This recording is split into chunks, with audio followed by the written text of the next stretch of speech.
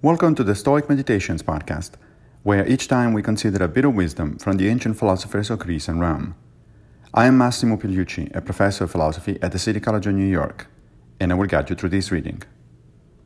In Season 4, Episode 534, we reflect on Seneca, on the firmness of the wise person 17.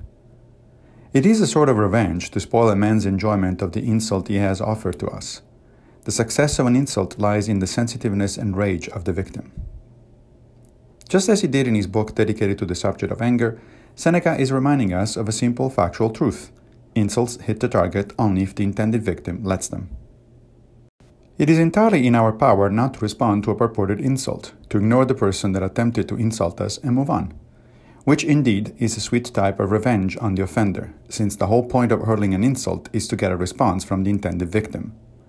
So, the next time you are in this sort of situation, remember that you have a complete control of the outcome. Nice, no? Thank you for joining me for another Stoic meditation. I will return with a new episode very soon, if Fortuna allows, of course. If you like this podcast, please consider supporting it by opening your browser and going to anchor.fm/Stoic Meditations. Also, please take a minute to give the podcast a good review on whatever platform you're using to listen to it. Thank you.